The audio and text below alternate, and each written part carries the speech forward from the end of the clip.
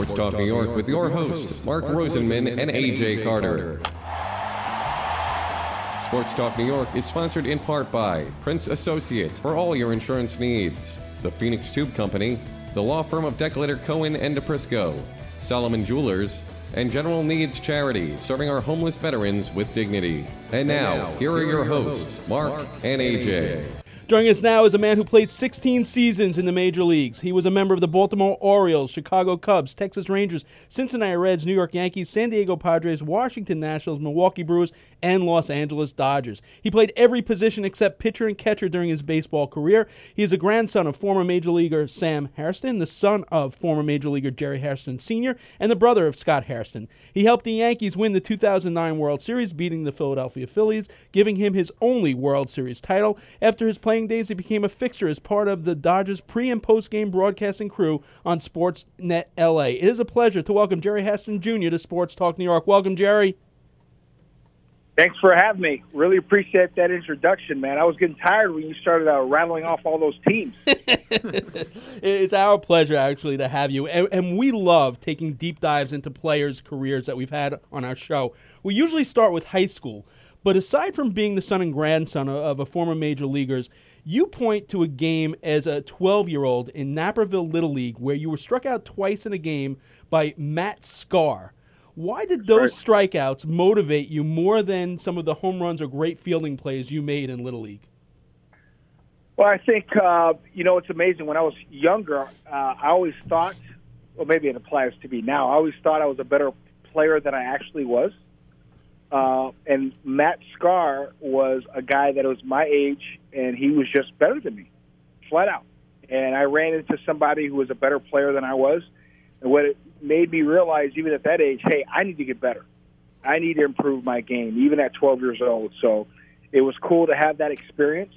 And I had that experience, too, in pro ball. When I was in pro ball, I ran into a guy in A-ball by the name of Carlos Beltran. He was my age, and he was better than I was. And he could run like a deer, incredible center fielder, hit both sides of the plate. And I said, man, this guy is better than me. And that made me strive to be better. So you always need that extra guy to kind of push you a little bit. So my normal co-host, AJ Carter, who's not here right now, and I wrote a book about fathers and sons in baseball 2 years ago. We had the opportunity to talk to about 30 father-son combinations that played in the majors, as well as the Bells, Boones, and Schofields.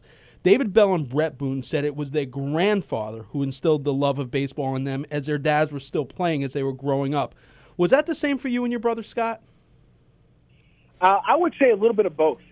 I think the biggest thing for me is listening to my grandfather and my father tell stories at the dinner table. I think that was a unique thing as a 7, 8, 10-year-old kid, 12-year-old kid, listening to their experiences. My grandfather talking about Double Duty Radcliffe, Satchel Paige, Josh Gibson, all those great Negro League players. Talk about Minnie Minoso and his experiences in the big league. So that kind of motivated me, saying, man, that just sounds so cool. I want to be able to have those type of stories. In order to do that, I got to play baseball, and I got to play at the highest level. So, I think both those men, my father and my grandfather, had a tremendous influence on me, listening to those stories. So in high school, you were a two-time all-state selection at Naperville North High School in baseball, all-area selection in basketball. I have to imagine that it's challenging for a coach to have a former professional baseball player's son on their team. What were some of the things you learned from baseball coach Carl Hunkler and basketball coach, who was also an assistant on the baseball team, in Mark Lindo? Two really good coaches. I still keep in touch with both of them today. Coach Hunkler texted me about 4 or 5 days ago when he was getting ready to go on the golf course. They're both retired, still have a great relationship with both of them. Coach Hunkler was a really good athlete in the state of Illinois, was a great two-sport star in basketball and baseball, and he carried that football mentality with him as a baseball coach. And he coached football as well, but I didn't play football. But he had that mentality, hey, don't be denied. Figure out a way to get it done. No excuses. So he's definitely like that old school, blue collar type of attitude. No excuses. And I love that type of approach. Coach Lindo was the assistant baseball coach, but he was my high school basketball coach. He's a guy, same type of guy. Don't be denied. I don't want to hear it. He would kick you in the butt, figuratively, when you needed it, but he also encouraged you, too, when you also needed it. So I love both guys. Coach Lindo was something else as a basketball coach. I remember me launching a three, and I hear, no, in the back of my ear. And then when I go in, he goes, good shot. So I really enjoyed both those guys. We have great relationships with both. Actually, Coach Lindo took me and Nick Solak, who's now the Texas Rangers. We both went to high school, the same high school, obviously years apart. Nick Solak, who hit a home run today for the Texas Rangers, he took us to dinner right before spring training started this year, so it was great to see him and Nick. Nice. You drafted in the 42nd round of the 1995 Major League Draft by the Baltimore Orioles. You choose to go instead to college. You played your college ball at Southern Illinois University. What were some of the other college offers you had, and what made Southern Illinois so attractive to you? Well, I could have gone to Nebraska. I remember, I want to say it was Saunders was the head coach there. Could have gone to Nebraska. I just remember it being so cold, and I kind of was like, man, I don't know if I really want to go that far away to somewhere cold. I had opportunities to go down south. I know my grandfather had some connections at Alabama, but Southern Illinois was there from day one. Coach Dan Callahan and Hendu, both those guys reached out to me very, very early, and they were consistent and persistent. Wanted me to go there. Then I had a couple buddies who were all state with me. We played on a couple teams, Joe Schley and Jason Frazier, who also pitched in the big leagues. Frazier was going to Southern Illinois. So those two guys convinced me to head down with them and start something pretty new. And I'm glad I did, because I had a great experience at Southern Illinois, got a chance to play right away, which is very important. A lot of kids, sometimes want to go to that huge school and with that big name. The most important thing is reps.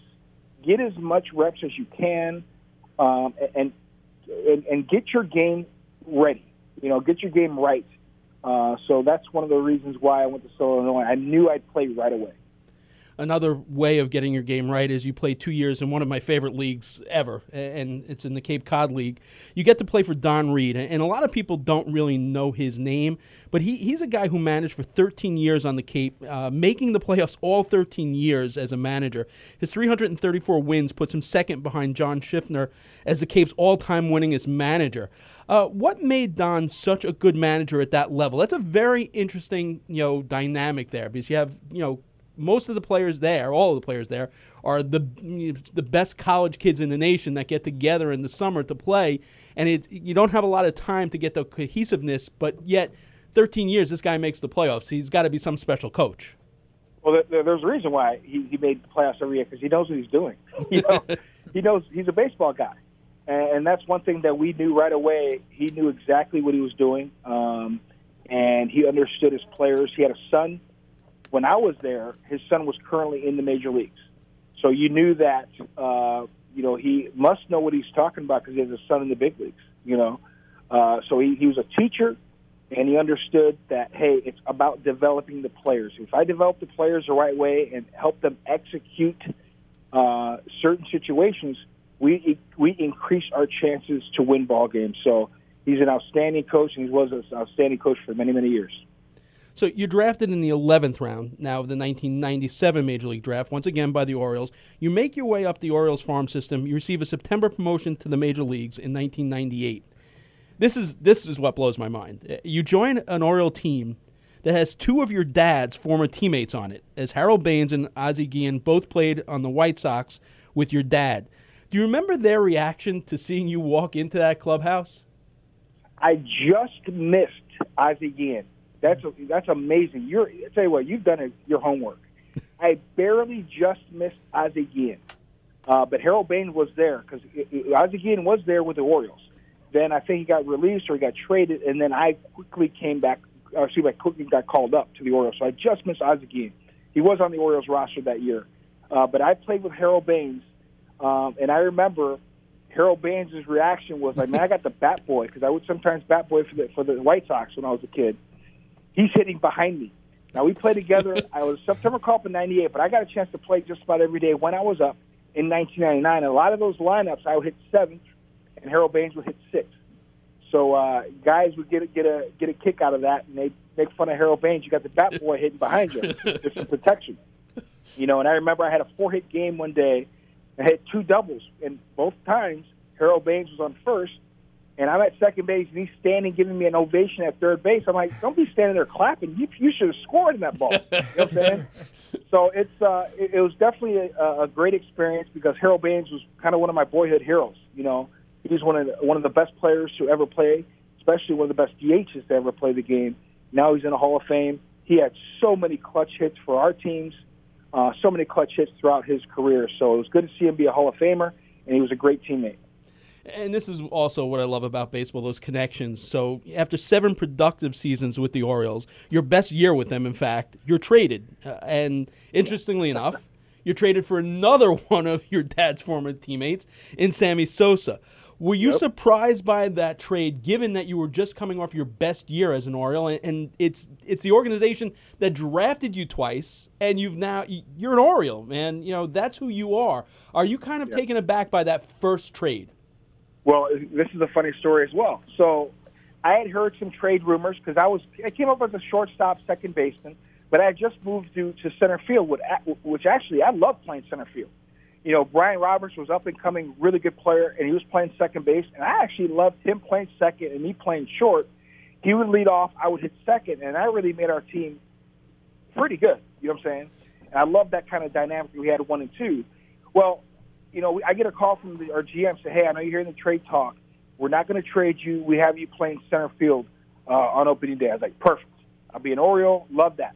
About 4 or 5 days later, I get traded to Chicago. I was like, wait a minute. I thought I wasn't going to get traded.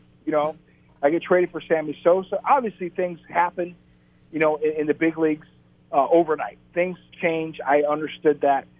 So getting traded for Sammy Sosa, I've run into Sammy a couple times since retirement. I've told him, and I always tell him this, I had a better season than he did in 2005. The year after we were traded, I had a better year than he did. You know what I'm saying?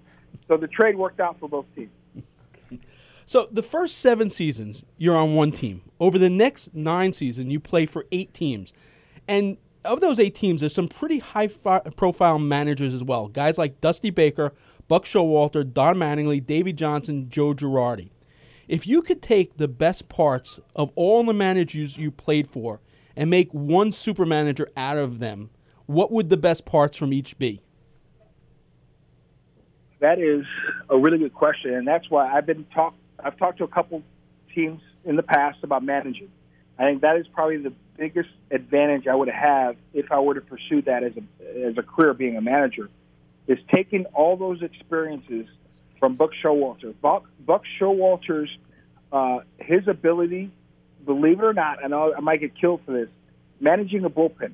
He's done an outstanding job of managing a bullpen. He really made one mistake, left Zach Britton in Toronto. If you look back at his entire career as a manager, Buck Showalter has done an incredible job managing his bullpen. Okay, and I noticed that, how prepared he was with the pitching coach.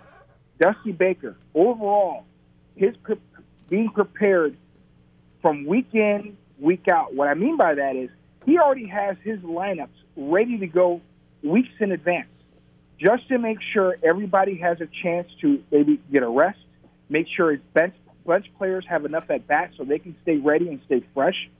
He maps out lineups a week to 10 days, and he lets players know, hey, coming up, you're going to play on Thursday, and you're going to play on Saturday. Okay? For me, that was perfect because he would tell me, hey, I need you to play second base on Thursday. On Saturday, you're going to be playing center field, and Sunday, you might be playing some shortstop. Okay? He would let me know 3 or 4 days in advance, which is huge. His communication, him being prepared, he's probably the most prepared manager I ever played for. Bud Black, again, managing the bullpen, his personableness, does an outstanding job communicating with his players, talking trash in the dugout, and he's funny. Don Mattingly, his feistiness, he is a competitor, man. He wants to rip your throat out, and I love Donnie Baseball for that. He's prepared as well. I was so fortunate to play under so many good managers. I know I'm missing a couple, and Joe Girardi was outstanding too. Not only was he feisty, he made sure that all his players were prepared too, from the pitching staff to his everyday players. He made sure he got his bench players some time too, to make sure his veteran guys got some needed rest. So again, I was very fortunate to play for some great managers. 2009, 2010 had to be a pretty special time in your career, as in 2009 you represented Mexico at the World Baseball Classic alongside your brother Scott, and in 2010 you get to play a full season together on the Padres. What were those experiences like, getting to play with your brother? Something that we always dreamed about, because we never got a chance to do that as kids, because I was 4 years older than him. We never played on Little League team together. We didn't play high school ball together. So we always talked about having that opportunity to play together. If it presented itself, we got to take advantage of it, and it did. I had a chance to play together with Team Mexico, represent Team Mexico, because my mother is from Mexico, Sonora. We had a blast playing for that team, just a great group of guys, and then getting a chance to play together in San Diego. And it's funny how they asked us, would you want your lockers to be next to each other? And we both said no. And the reason why is because we didn't want it to be about us. We wanted to make sure that we involved everybody, and we made sure that our lockers would be on the opposite ends, okay? And that way it's about the team. And then sometimes on the road, our lockers will be next to each other because, the visiting clubhouse guy would take care of us. But at home, we made sure our lockers were the exact opposite end. That way, it wasn't about the brothers, it was about the team. And we were very successful that year. We won 90 games. And that whole team with Tony Gwynn Jr., Will Venable, Yorvi Torrealba, Gonzo, Heath Bell, just a great group of guys. And I love playing for that team. Yeah, Heath Bell's a good friend of the show, and I got to stand in and take some swings against Heath at Met Fantasy Camp. Not something I want to do ever again. You also get, in 2009, into your first career postseason game, and you get a hit in your first career postseason at bat, later scored the winning run in a 13-inning ALCS game on the way to winning a World Series. As a veteran of 11 years in the big at that point, how special was that first taste of the postseason and winning a World Series? It was extremely special. This is what kind of leader Derek Jeter is. So Derek knew I never played in the postseason, but he knew I was a veteran player. We'd take ground balls together. He'd take his ground balls, and then I would mix in with him towards the end of batting practices. And he'd always let me know, hey, you're going to do something great for us in the postseason. Now, this is in August. This is in September. We're not even in the postseason yet. He would put that in my head. You're going to do something great to help us win. Be ready. You're going to do something great to help us win. He would put that in my head. And then I finally get an opportunity to have an at-bat. And it was in the 13th inning. Before I walk up to the plate, before I walk up on deck, I see Derek. He looked at me, hey, bro, your turn, Ralph. This is your turn, And I walked up to the plate and say, it ain't just me. You know what I'm saying? This is my grandfather. This is for my dad. They didn't really have this type of opportunity I'm having now. So I always say this is a Hairston at-bat. So I was able to get a pitch up in the zone, hit a line drive for a base hit, and then Melky made contact and scored the winning run. And we're up 2-0 in the 2-0 in the series. So definitely a special moment for us, Yankee fans and Yankee players. Definitely a special moment for me. Yeah, Jerry, this is Ryan Sherman. As a Yankee fan, I can definitely confirm that we love hearing those stories. I have a question. I want to kind of juxtapose both Gerrit Cole and CC Sabathia. So a lot has been made about both signings, right, how they were both, set in stone to be the ace in the staff. So not Gerrit Cole, but do you have any stories about CC Sabathia setting himself above and beyond as really an ace and a leader and someone who you could be like, no, this is our stopper, our guy? I'll tell you two stories. One is kind of a funny one. So A.J. Burnett, I believe it was A.J., he had found out that I had really good success against CC Sabathia. I always hit him good. So he gave up one run. I think he gave up one home run. Remember that year in 2008 where he was so dominant for Milwaukee in that second half? He was like just off the charts. Before you guys signed in 2009, he went nuts in the second half of the Brewers. I believe he gave up one home run, and that home run was to me. I hit him upper tank in Milwaukee. So AJ finds out that I did that. He gets the video, and he puts it on a loop in our clubhouse. and CC Sabathia, we all come in from BP, and he gets heated, just get upset in a joking way, obviously. That you take that. I don't want to see that. Take that down. So that was fun. CC always, one of the best guys around, could take a joke. But we knew CC Sabathia was that guy before he put on pinstripes. There's a reason why the Yankees went out and spent all that money because they had faced him when he was at Cleveland. They saw what he did with Milwaukee. So it was around the league that CC Sabathia is that dude. You know what I'm saying? He's that guy to lead your staff. So when he took the hill, we knew, we were confident we had an incredible chance to win. He would do anything to make sure he gets the 6, 7, 8 innings to give the ball to Mariano Rivera or at least give us a chance to win. So he's always been that guy, and there's no secret throughout the league, and is very fortunate that the Yankees were able to get him at the right time, and he was one of the leaders to lead us to a championship in 2009. I got 2 more for you, Jerry. As someone who was fortunate enough to win a World Series and a former player, if you were a member of the 2017 LA Dodgers, what would you be feeling when you face the Astros, and how much respect would you have for Joe Kelly? I'll address the Joe Kelly thing first. Your respect level will go up. I think it has. You never want to see anybody hurt, ever, okay? But I think, baseball players have policed themselves for over, 135, 140 years. They've done a pretty good job of that, and I don't think it should change. But the Dodger players in 2017, legacies were changed. Yep. Clayton Kershaw's legacy was changed. Justin Turner's, Kenley Jansen, so many incredible players, their legacies were changed because of the 2017 World Series. You know what? I will tell you, they are upset, but they don't feel sorry for themselves. They know, hey, there's nothing they could do about that. They got to go out and put themselves in position this season to figure out a way to win that championship. Lastly, I know you are a huge Michael Jordan fan and historian, so a 3-part question here. Why Jordan? And then, have you ever spoken to some of the players from the 94 Barons baseball team or his manager, Terry Francona, about Michael's time as a baseball player? And lastly, what did you think of The Last Dance? Okay. I'll answer this question. My grandfather, Sam, was a coach for the Barons in 94. My grandfather wow. I did told not me know that. Wow. Yes. My grandfather was a coach for the Barons in 94. My grandfather had to drop out of school to support his 12 brothers and sisters because his dad got sick, okay? My grandfather's probably the hardest working guy I've ever met, no-nonsense type of man, and he told me that Michael Jordan is the hardest worker he ever saw. Michael Jordan was all in on being a baseball player, getting to the big leagues. He overworked. He'd get to the ballpark around noon, would hit in the cage, go out, hit early, grab a snack, go hit in the cage again, have batting practice, and then get a quick snack before game, get a couple flips before the game, then play the game. He would do that every single day, okay? And my grandfather said he was the hardest working man he ever saw. My level of respect for Michael Jordan obviously increased because of my grandfather. Guys, Kobe Bryant, incredible player. Kareem Abdul-Jabbar, incredible player. LeBron James, incredible player.